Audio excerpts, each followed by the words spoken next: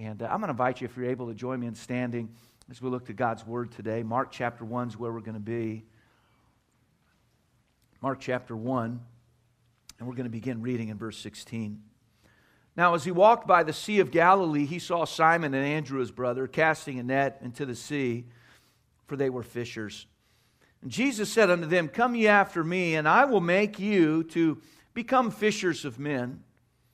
And straightway they forsook their nets and followed him. And when he had gone a little further thence, he saw James the son of Zebedee and John his brother, who also were in the ship mending their nets. I'm going to read on, but I love the way the Bible says there that Jesus went a little further. If you study that expression in the New Testament, that is the story of the life and ministry of Jesus Christ. He just continued to go a little further. That expression is used in the Garden of Gethsemane prior to going to the cross. And I'm grateful today we have a Savior that's just pressing forward all the time, doing that which is best for the glory of God the Father, but in our good.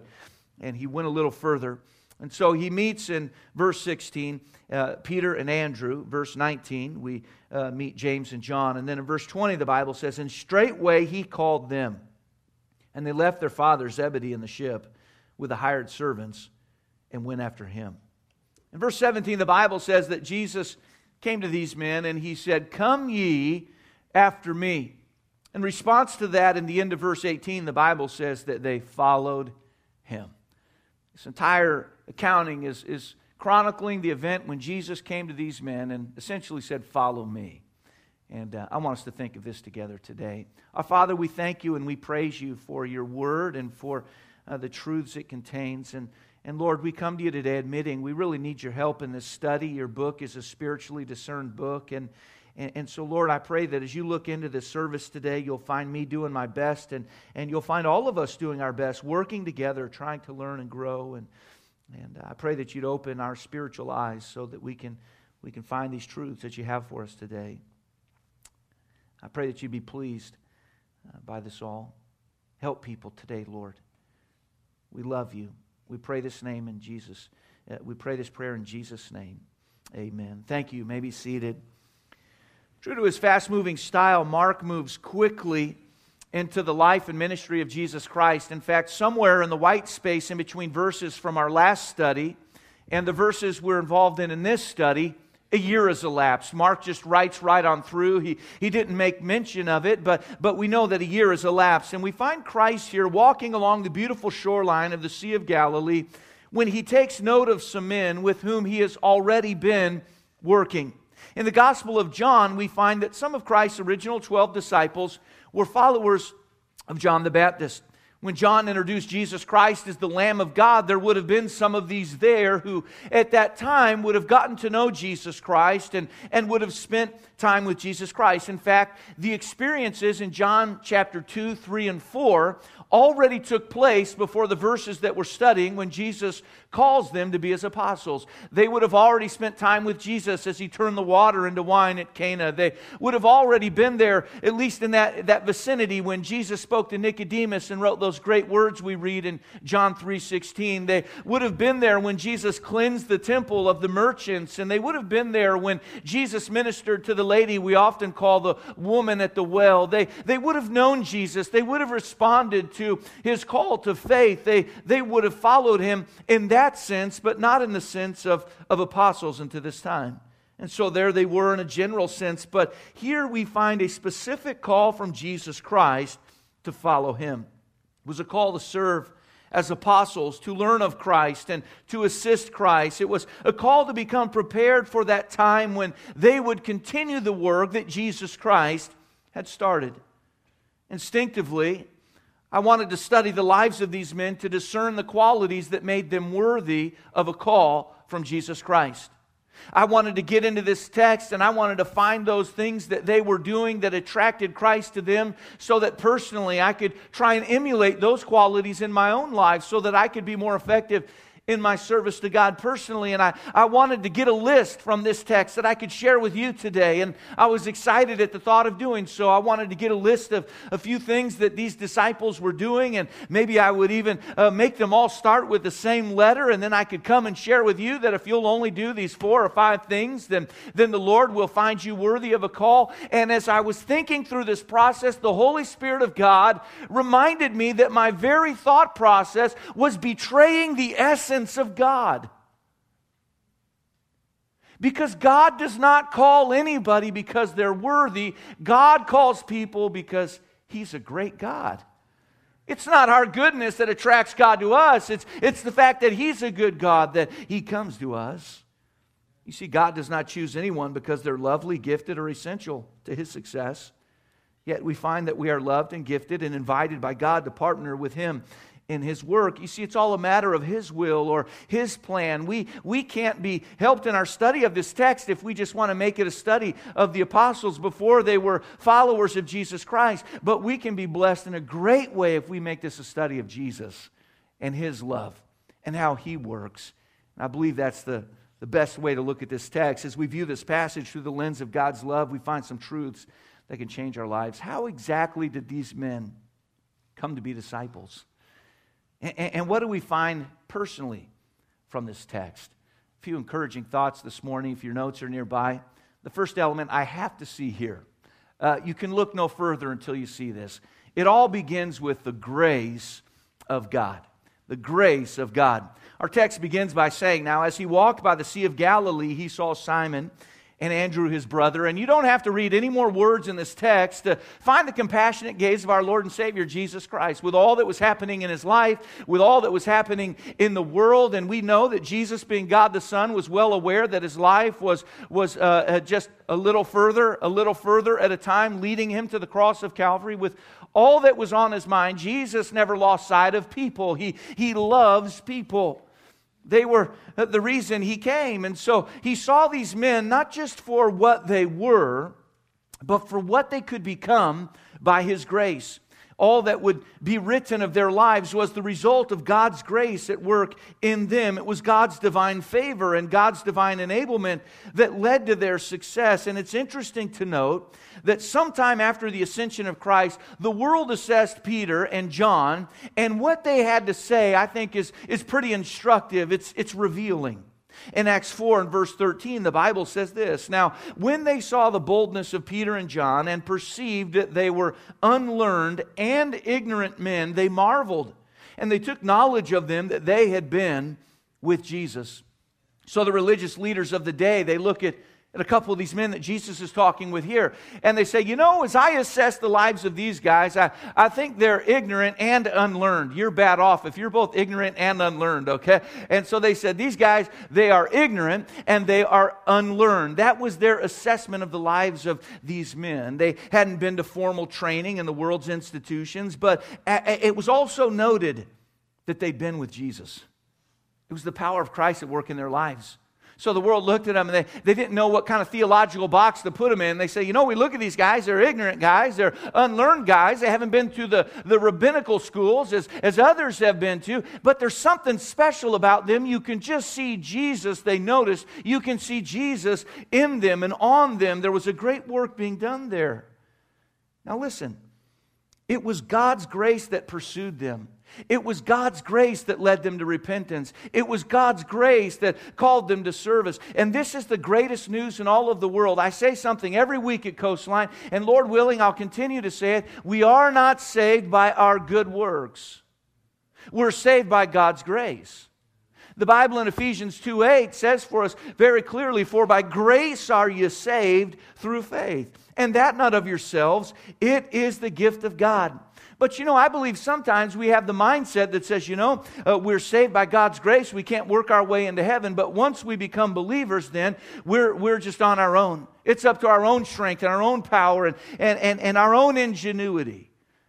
And I want you to know, God's design for the Christian life is not that we would live by works there either, or our own power or energy there. His desire is that we would live as well by grace. By grace. Philippians 2:13 says that it is God that works in you, both to will and to do of His good pleasure.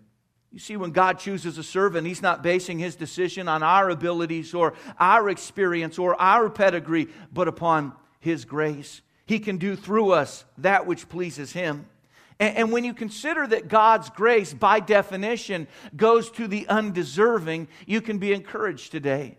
Because we can never be disenfranchised from a life of meaning as we serve God. It matters not what we've done, where we've been. We can never be disenfranchised from a God who wants to work in us and through us. Because as great as our need may be, because of our shortcomings, our inadequacies, our sin, God's supply of grace always outweighs our need.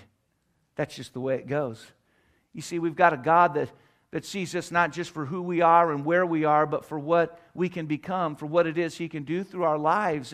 And He doesn't look at us and say, I could never work through that person. They just don't got it together enough. He looks at them and says, you know, I've always got more grace than they'll ever have a need. Ephesians 1 and verse 7 says this, in whom we have redemption through His blood, the forgiveness of sins according to the riches of His grace. Listen, friends, when the Bible says according to the riches of His grace, He's saying it's in proportion to God's grace. And I want you to understand today, if God works in our lives according to the riches of His grace, we're in good shape, because when it comes to grace, God is loaded. When it comes to grace, He always has more than we could ever cause Him to expend. His supply always exceeds our demand. And I'm grateful when we look to this text, we see the grace of God. This passage is not a story about how good these men were. It's a story of how good God is. He's just a great God. He's good that way. We see not only His grace, but we'll see also in this text the gifts of God. The gifts of God. The text says here, He saw Simon and his brother Andrew casting a net into the sea, for they were fishers. We read of that in verse 16. In verse 19, we see there James and John, and of them it is said, He saw James the son of Zebedee and John his brother, who also were in the ship mending their nets. So we find these four that we are introduced to in this text, and we find they were entrepreneurs. They were businessmen. Now someone could say, well, no, they were just fishermen. But in the day, that was big business.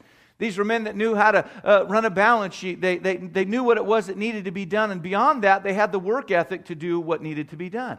They didn't just have big ideas, pie in the sky thinking. They had the practical know-how to kind of take the big ideas, so to speak, and put it to work. They were hard workers. They were getting a job done. They would have known the patience and the persistence and the passion that it would take to win a catch of fish. Furthermore, they would have understood the importance of maintaining those nets to preserve the catch of fish. And when you think about it, the very skills they would later use as preachers of the gospel were used in their fishing endeavors. It's not hard to see the word picture that Jesus Christ used when He said, "Come ye after me, and I'll make you to become fishers of men." You see, people without Christ are lost in a sea. The sea of humanity. They're lost, and all of us are sinners, and because of that we're separated from God, and they need to be saved, and Jesus is the only one that can save, but He's calling us today to take the message that He saves out to everybody. Beyond that, a good fisherman would know of the value of caring for the catch. The Bible tells us that James and John were mending their nets. I sometimes like to look at the various words in Scripture and find out what do they mean. And it was interesting to me that when the Bible says that James and John were mending their nets, that it uses a Greek word, katerizo. It's the word from which we get our English word to cauterize. And it's a word that's deep. It's a word that's rich in meaning. In fact, the Bible in Ephesians 4 tells us what it is that pastors and teachers are to be involved in today, where the Bible says He gave some apostles and some prophets and some evangelists and some pastors and teachers for the perfecting of the saints, for the work of the ministry, for the edifying of the body of Christ. When the Bible says perfecting the saints, it's the very same word used for mending the nets. In fact, it's the same words that Jesus uttered on the cross of Calvary when He said, "It is finished." He didn't say, "I am finished." He said, "It is finished." It is a work that some have said means to balance the books, to finish the job. But really it's an agricultural term. It means for something to come to fruition, for something to come to a point of ripe, to the point of usefulness. The Bible says they were mending their nets. Think of that. This is the idea. We're to bring people to Christ and then help them to come to a place of service and usefulness in the body of Christ. And just as a net with holes would not add value to a fishing enterprise, a Christian who does not follow God to the point of telling others about God is missing out on the great joy of fulfillment, the life of faith. We can see that God sovereignly placed experiences and gifts and opportunities in the lives of those that He would call. In their background, in their experiences in life, God in His sovereignty was placing items there that they would draw upon at a later time. God's just good that way. I remember before finishing Bible college, I worked several years for an aerospace company, and when God put it upon my heart, they wanted me to go finish my Bible school training and so forth. I thought, well, man, I've just wasted all this time here. I can't say that I dwelled on it too long, but I thought I could have been studying and serving this time, and instead I just was over here working a job, and I thought, well, I just burned a few years there, I guess, and went on to school, finished school, and the Lord led us out here, and we were able to start the church, and God's been so very good. And I remember when we went from living room to convention room there at the city and hotel conference rooms and all the different places. We were so excited when God brought across our path the opportunity to get the first building we got. It's right adjacent to where we are, 503 Vista Bella, right next door. And I remember we were just about a little over a year old. We began to work on it. And looking at it now, it doesn't look like a big deal, but at the time it was just enormous. It couldn't have been any bigger. And we began to wonder, how can this happen? And I remember, I've used this number so much, it must be the truth. I've been saying for years, 19 banks, when we went to them for a loan, told us no. It might have been 18, it might have been 20, but I'll stick with 19, okay? I've used that number. And no, our numbers were small. Our financial picture was still developing, so to speak. And we began to go to work on it. We determined, this is a 2-story building. We'll use the downstairs and keep tenants upstairs to help make the payment on the property. And it was just unbelievable, all the hoops we had to jump through and to see the way God worked. And that property was purchased because of the goodness of God, and it was all for His glory, and I'm thankful for that.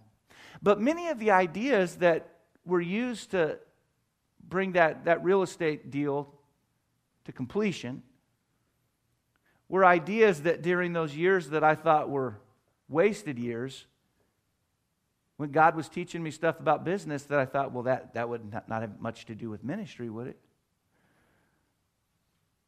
You see, that was just God in His sovereignty. Looking at me not for who I was or where I was, but for what He wanted me to become and what He wanted me to do at a later point. And I could have never figured that out or put it all together. I'm certainly not clever enough to have even thought of something like that. But you see, that's just how God works. He puts things in our lives that are going to help us and encourage us on down the road. It was all of God's grace, and it was from God's gifts. But we also see in this text the guarantee of God. There's no way, humanly speaking, these fishermen should have been used as they were.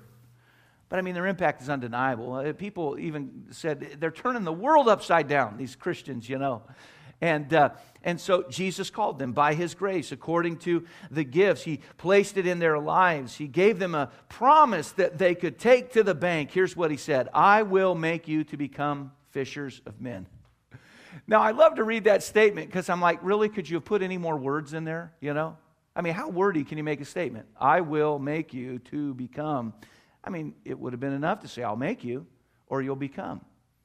But the fact is, the word from which that comes, ginomai, the Greek word, it means to make to become. It's a wordy word.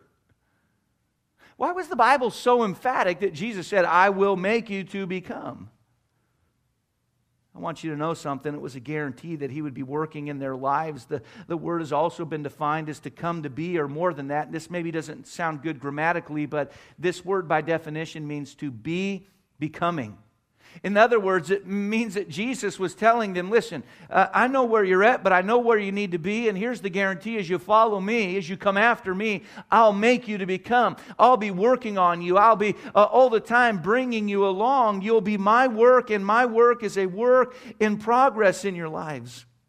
That day on the seashore, we would have never looked at Peter and thought, that's the perfect guy to preach the inaugural message of this new thing we're going to call the church.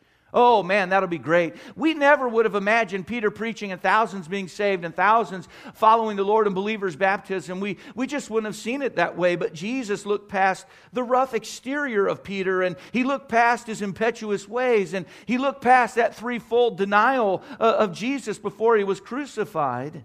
He knew what Peter was, but more than that, He knew what Peter would become. You see, our God is so good that He calls us by His grace. He equips us with His gifts and guarantees to work on us so that He then can work through us. The Bible in Romans 8 says this, "And we know that all things work together for good to them that love God, to them who are the called according to His purpose, for whom He did foreknow." The idea is to know before. "For whom He did foreknow, He also did predestinate to be conformed to the image of His Son, that He might be the firstborn among many brethren." God in eternity past, listen friend, He knew that you would be. He knew that you would be. He knows how you are. But God knows who you'll become as you follow Him. The Bible says He can use all things to work together for good. Now, let me tell you, it may not all seem good when you're in the middle of it. But it is good in the sense that it's working on us to conform us to the image of Christ, the Bible says. You know, some of the greatest hurts and setbacks and failures in my life were the events that most shaped me. I'm thinking of some experiences that at the time I would have paid every penny I have to avoid it, but I wouldn't give every penny up now for the value I find in the treasure of something I learned through those occasions. You see, God, by His grace, let me know of my need of a Savior. You see, I don't have enough sense to even know of my need for God apart from His work. He's the prime mover in it all. And so God, the Spirit, He let me know of my need for a Savior because of my sin. And He called me to Himself for salvation. And He's called me to serve Him with my life. That's how God works. He calls us by His grace. Now, I've got a long way to go, but you know, the Lord helps me. Every day I follow Him, I can become more like Him. He's helping me to become. And that encourages me, and the same could be said for you. Had we asked Jesus what he saw as He looked at those fishermen that day, I just kind of imagine Him going, well, nothing really. What do you think of those guys, Lord? I don't think much of those guys. I don't really think much, at least not right now. But they're going to become, and to continue to become. You see, Jesus would say, I've got big plans for them.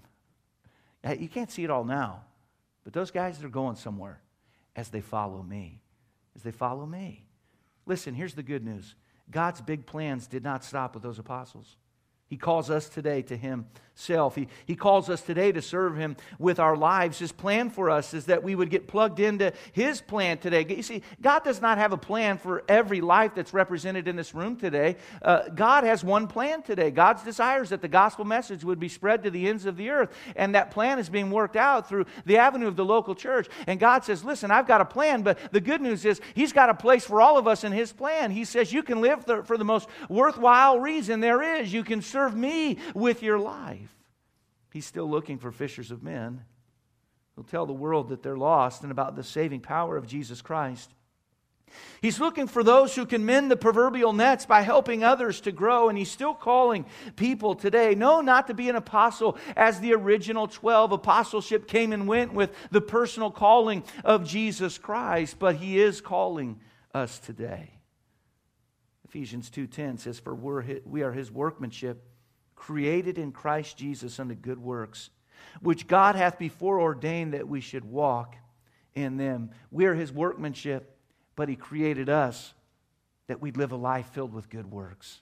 I love that thought. The final element we'll consider in our study today is the goal of God. Did you notice that all of this was prefaced upon the words of Jesus Christ when He said, come ye after me? I looked that expression up. Here's how a Bible dictionary defined that expression, "come ye after me." It said, "come here," exclamation point. They say the Greek language is beautiful in that it's kind of color well. Other languages are black and white. You can actually shout and print. And if I get the sense of this word right, it was Jesus saying, "come here." Emphasis, a desire, wanting them to be with Him. Now listen, God is not hard up for help, and God can do anything He wants without our help. He just happens to love people. He created us for fellowship. He wants us to be with Him. He calls us to Himself. He enjoys working with His children. I love that about God. I remember the first time I took Jessica to school.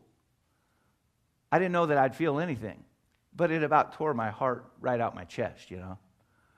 And I suppose if she never grew, that would have been a concern, but I just didn't like the fact that she was less little than I had remembered her once being, you know. And so I dropped her off at school. Man, I was feeling bad. And these days, Wednesdays, the one day a week, we shut the office down. And back then it was Monday. And I remember dropping her off at school and just feeling so badly about it, you know.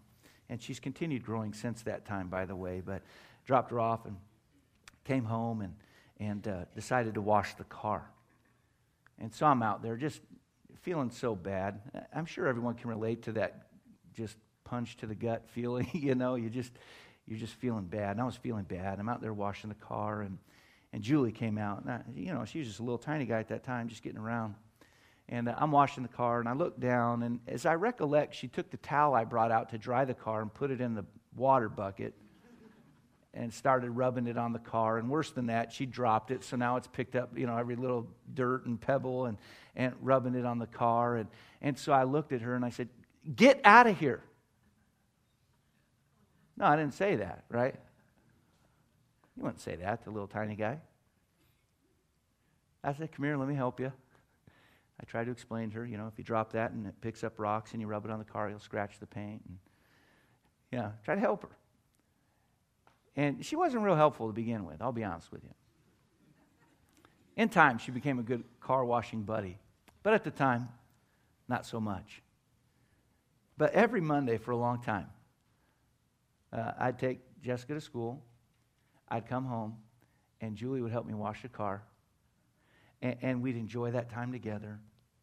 Not because she was a good car washer, but because as a dad, I just loved the thought that this little tiny munchkin wanted to spend time with me and wanted to be a part of the work that I was doing.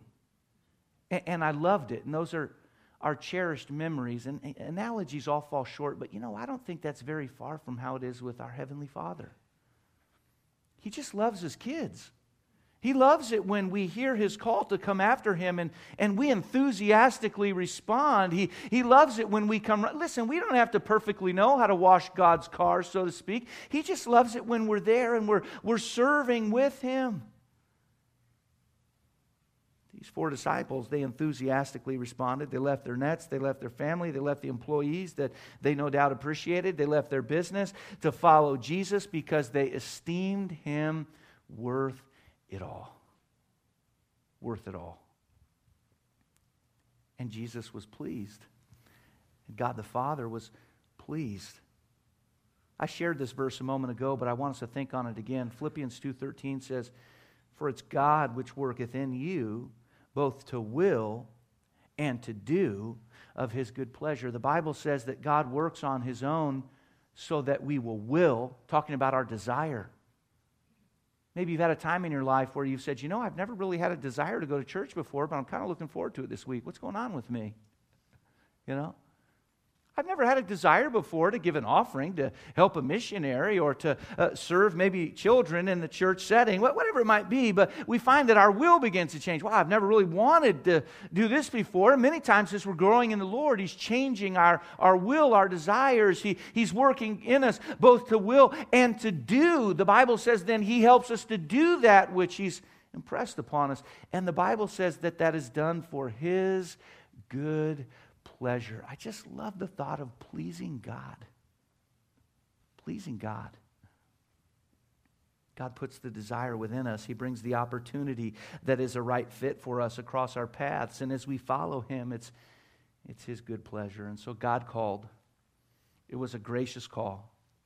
They didn't deserve it, but God called. And it was a call that included the gifts necessary to do His will. They weren't guaranteed to grow as they followed. It served a purpose, we know. It accomplished God's goal in them. God is a God that loves fellowship with His children.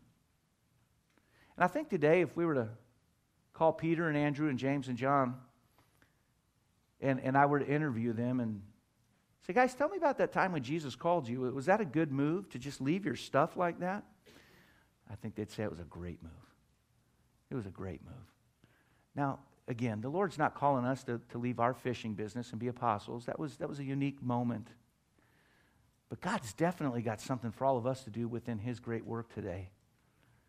He's got a way for all of us to be an encouragement to those around us and to share the good news of Jesus Christ and to be a blessing. And there's something for all of us to do today. Now think with me. I told you about a year had elapsed. Apparently there had been a call to Jesus Christ. John the Baptist said, let me tell you, this is the Lamb of God. Being Jews, that expression, lamb, would have been very important to them. They would have understood, oh, this is the Messiah. We've got to trust in Him. And somewhere along the way, they accepted the call to faith. But it was a period of time before they responded to the call to serve. You know, my thought was this: what a shame it would be to say yes to Jesus over there and then live a life that kind of misses the fulfillment and the purpose of it all in terms of serving Him.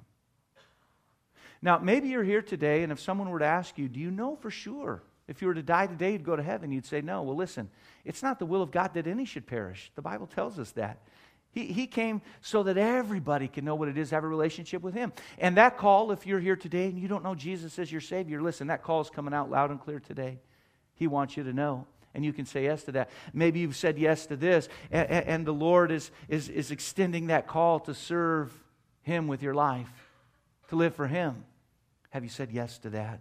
Oh, listen, let's make sure that as the Lord is prompting, we're responding.